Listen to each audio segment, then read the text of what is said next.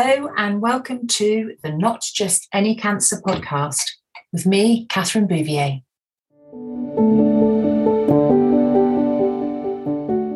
So today I am meeting with Mr. Andreas Prachalias, who is a liver transplant and HPB surgeon, but he's also the clinical director of the King's Liver Unit.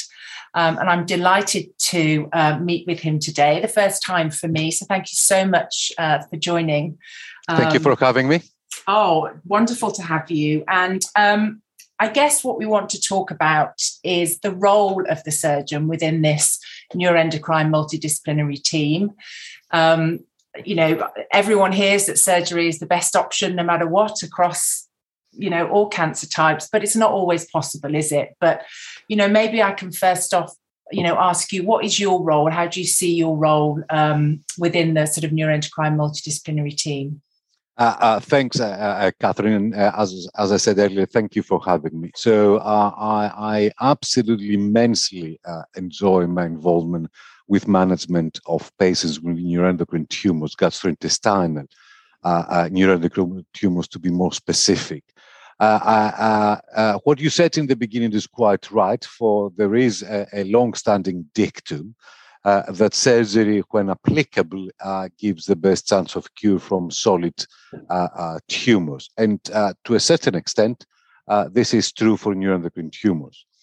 However, as you clearly alluded, owing to the indolent and lengthy in time process, by the time that we diagnose neuroendocrine tumors, surgery is not always feasible or I would say desirable. So the surgeon is an integral part of the MDT, where an armamentarium of various treatments is integrated, sometimes staggered, and ones follow the others.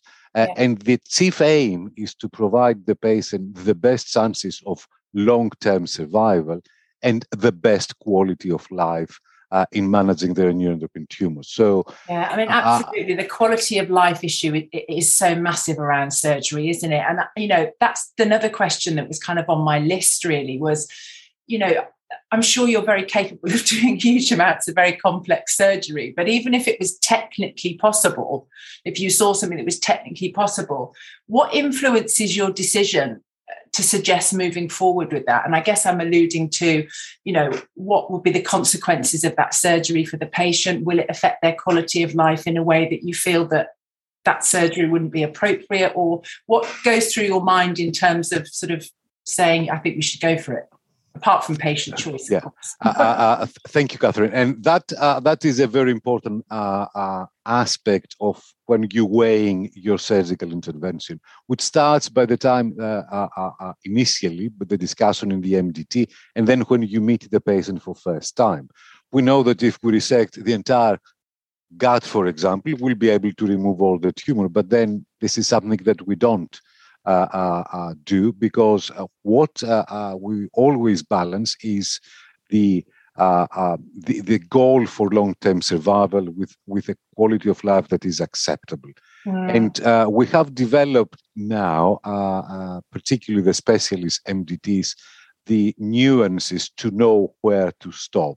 Often that decision has to be done intraoperatively, but as I said earlier, the involvement with the management, the multidisciplinary management of the neuroendocrine patients has led to an understanding that there are more than one ways to treat the patient.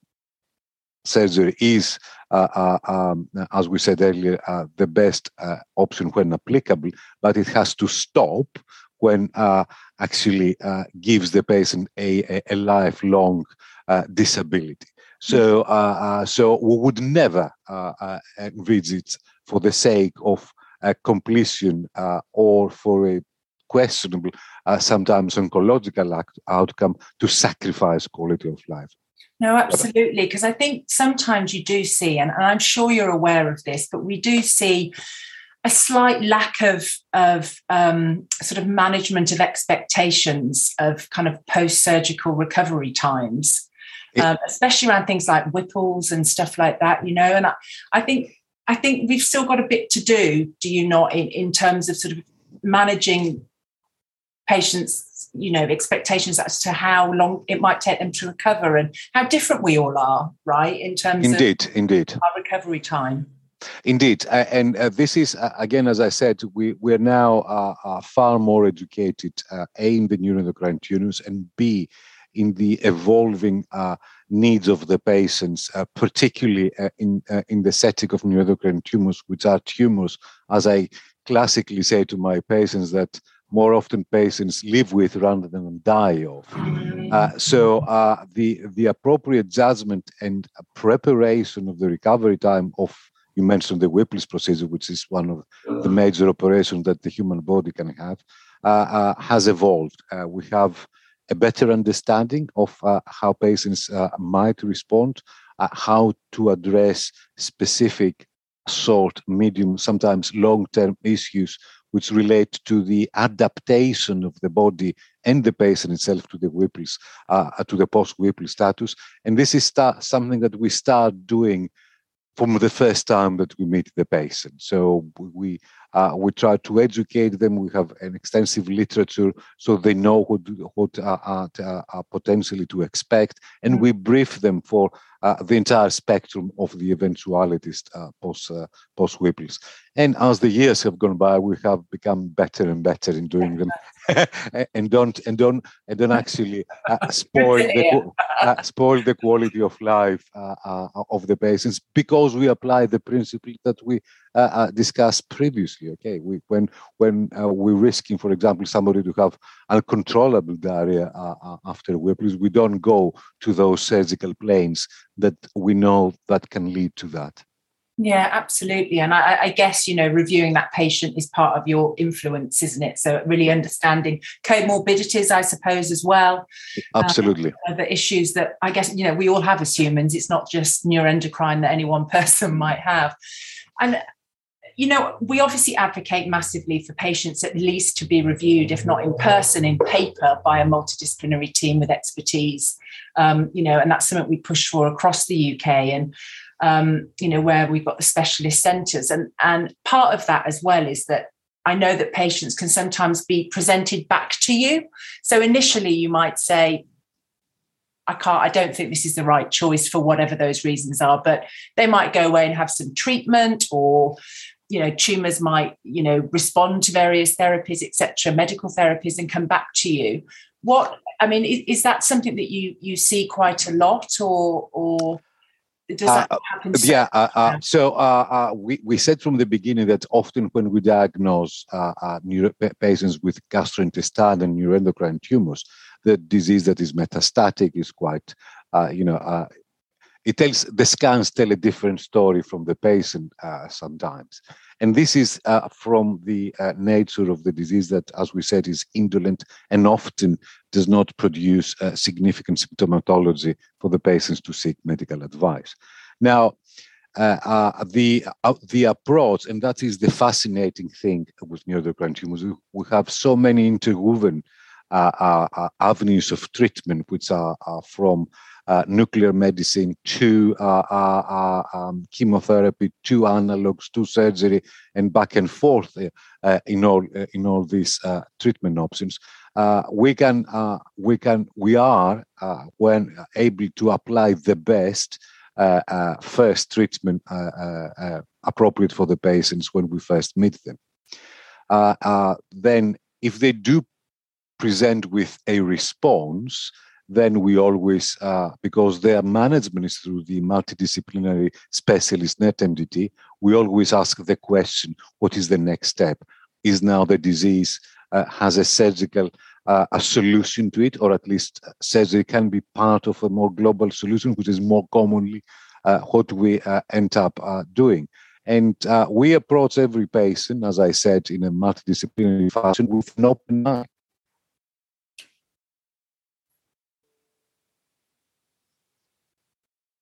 Are you ready?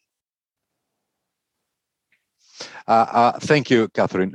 As we said again, at the time of presentation, most patients with gastroenteropancreatic neuroendocrine tumors will be diagnosed when the disease is at least radiologically quite advanced. And this is the absolute fascinating aspect of the neuroendocrine specialist meeting. We have a number of treatments available for various specialties that we can choose from. And when surgery is not applicable at first, then we proceed with the most appropriate systemic treatment. Now, because we have developed to work in such a coherent fashion, the question of let's visit again the issue of surgery, if there is a response, is always part of the questions asked in the NET MDT. And we always try, and surgery is one of the tools that we use, to see how the various types of treatments can be used to A, prolong survival, and B, guarantee quality of life. Yeah, I mean, and I think that's important for people to realise that if you're within that expertise, you'll continually be reviewed for all those different options, and that's absolutely being part of that team, isn't it? Yes. And having that team look after your care. I guess with that, I have to ask the question, which is perhaps a little bit controversial in our world, is the idea of transplantation as an option. Thank you, Catherine. So you've touched a very sensitive chord in my surgical well-being, because I've been, and people in the field, they know that I have been advocating for the reapplication of transplantation as management, ultimate management of patients with unresectable metastasis from neuroendocrine tumor.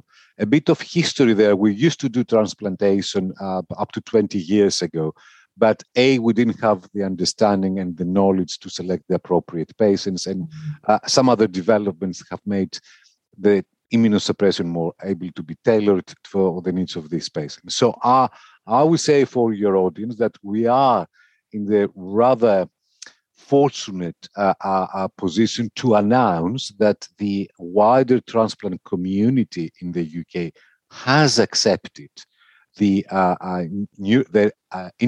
irresectable metastasis to the liver of neuroendocrine tumors as an indication for transplant. We have already worked nationally to have a national specialist MDT where we review cases before we put forward. And we are hoping as a country to move forward with the application of transplantation in clinical practice probably from the beginning of the summer of this year. Okay, and that comes with a caveat, I guess, doesn't it? I mean, there'll be such a specific group that you would be able to put Indeed.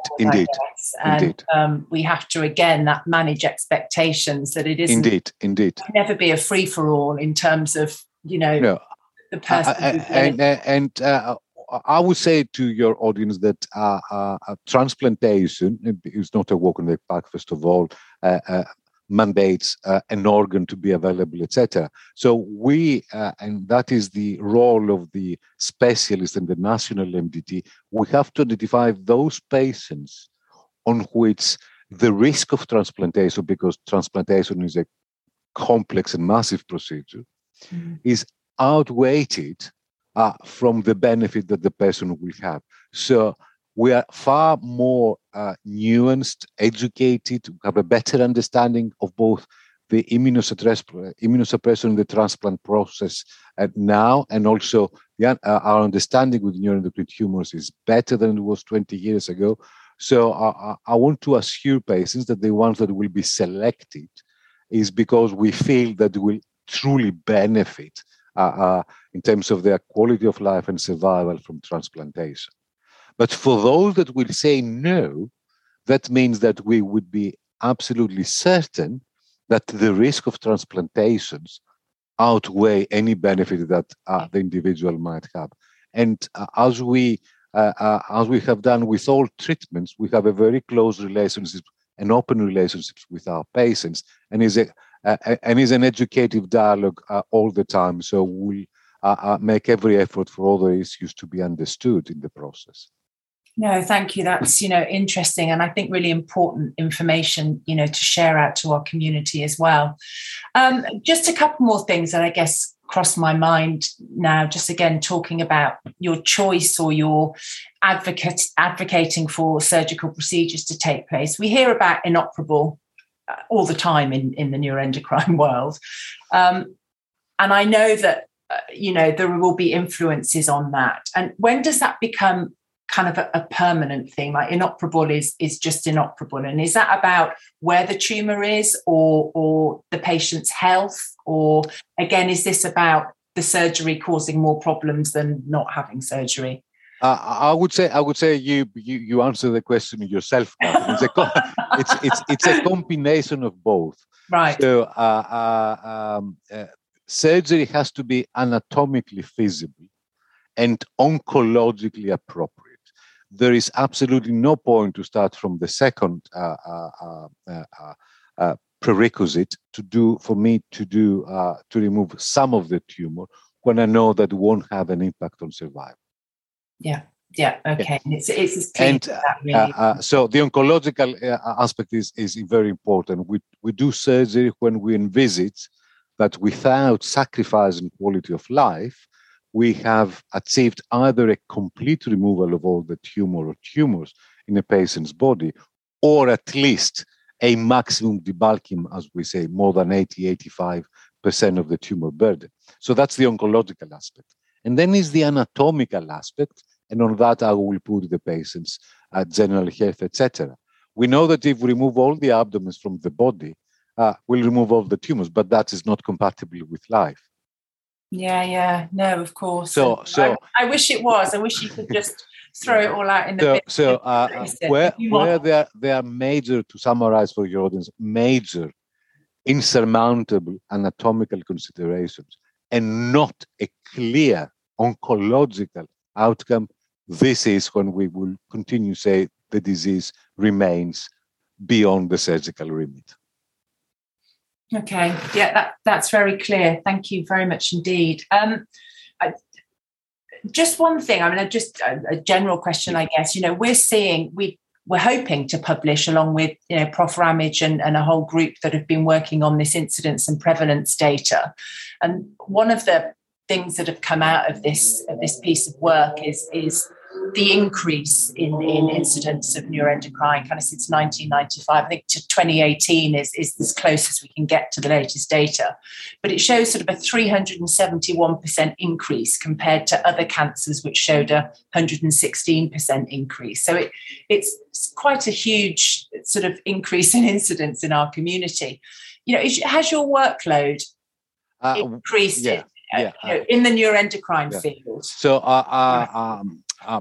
risking to disclose how old and ripe I am, I do recall that almost 20 years ago, when we started with John Ramage looking neuroendocrine patients, we had 2 or 3 patients a week to discuss, or every other week. Mm-hmm. And over the last 2 decades, we have seen an absolute explosion on the number of patients that come through our services. Now we have a dedicated weekly MDT that goes through 30 patients, 25 to 30 patients. And this is after serious pre-MDT preparation. So and no one has really understood why we have that increase of that magnitude in neuroendocrine tumors. Perhaps is a combination of more access to imaging, better understanding, more awareness of the diagnosis. A lot of the patients in the past which would have had neuroendocrine tumors probably were treated for surrogate conditions or anything. Yeah, sure. And even the pathology was not very clearly understood. So even patients that they had resection, there would be, the neuroendocrine aspect of it would have been missed. But even accounting for all this, it remains quite a mystery why we see so many neuroendocrine, such a pace of increase of neuroendocrine tumors in the last 30 years. Yeah, and we need to address it really, to make sure we've got the infrastructure, and that's certainly work that we're doing with our Bridging the Gap campaign, trying to get a clear pathway, getting all patients reviewed by an MDT, but you guys need that infrastructure too, don't you? Absolutely. Growth, we have to have NHS support for that. Thank you, Andreas. Just one final question. Please.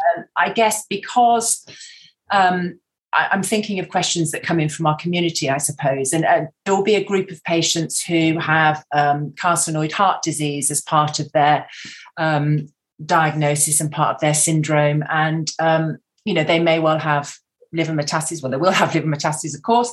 And there's a sort of a question sometimes around the sequence of whether to get, heart surgery to sort out your valves or to get your liver resection sorted, and I know that can be a concern, and I wondered if you had any sort of views on that, from a surgical perspective. Thank you for this particular example, and I'll make a comment general at the end. For this particular case, we seek to repair the valve, the tricuspid valve, which is the one that suffers most commonly. And the reason is very simple. Even if the abdominal surgery is straightforward, so to speak, we need the patient's cardiorespiratory reserves to be in tip-top condition. So it would be bad practice to start with the liver. We tend to, that's the medically sound thing, to resolve the carcinoid heart, usually with heart surgery, and then proceed to liver surgery or abdominal surgery. If there is a significant sort of hormone secretion, etc., we can temporize the liver metastasis with ablations to go through the heart surgery, recover, and then go through the abdominal surgery. So, in general, we go the principles of which side will be addressed first is the one that is the more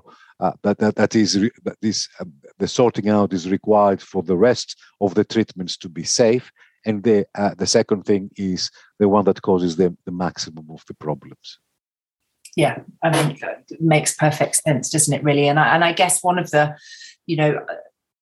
issues we're still dealing with is patients that are being operated on, not potentially, abdominal surgery or liver or pancreatic surgery, but for other things, and not having that syndromic cover is still an educational gap. Would you agree with that? Absolutely.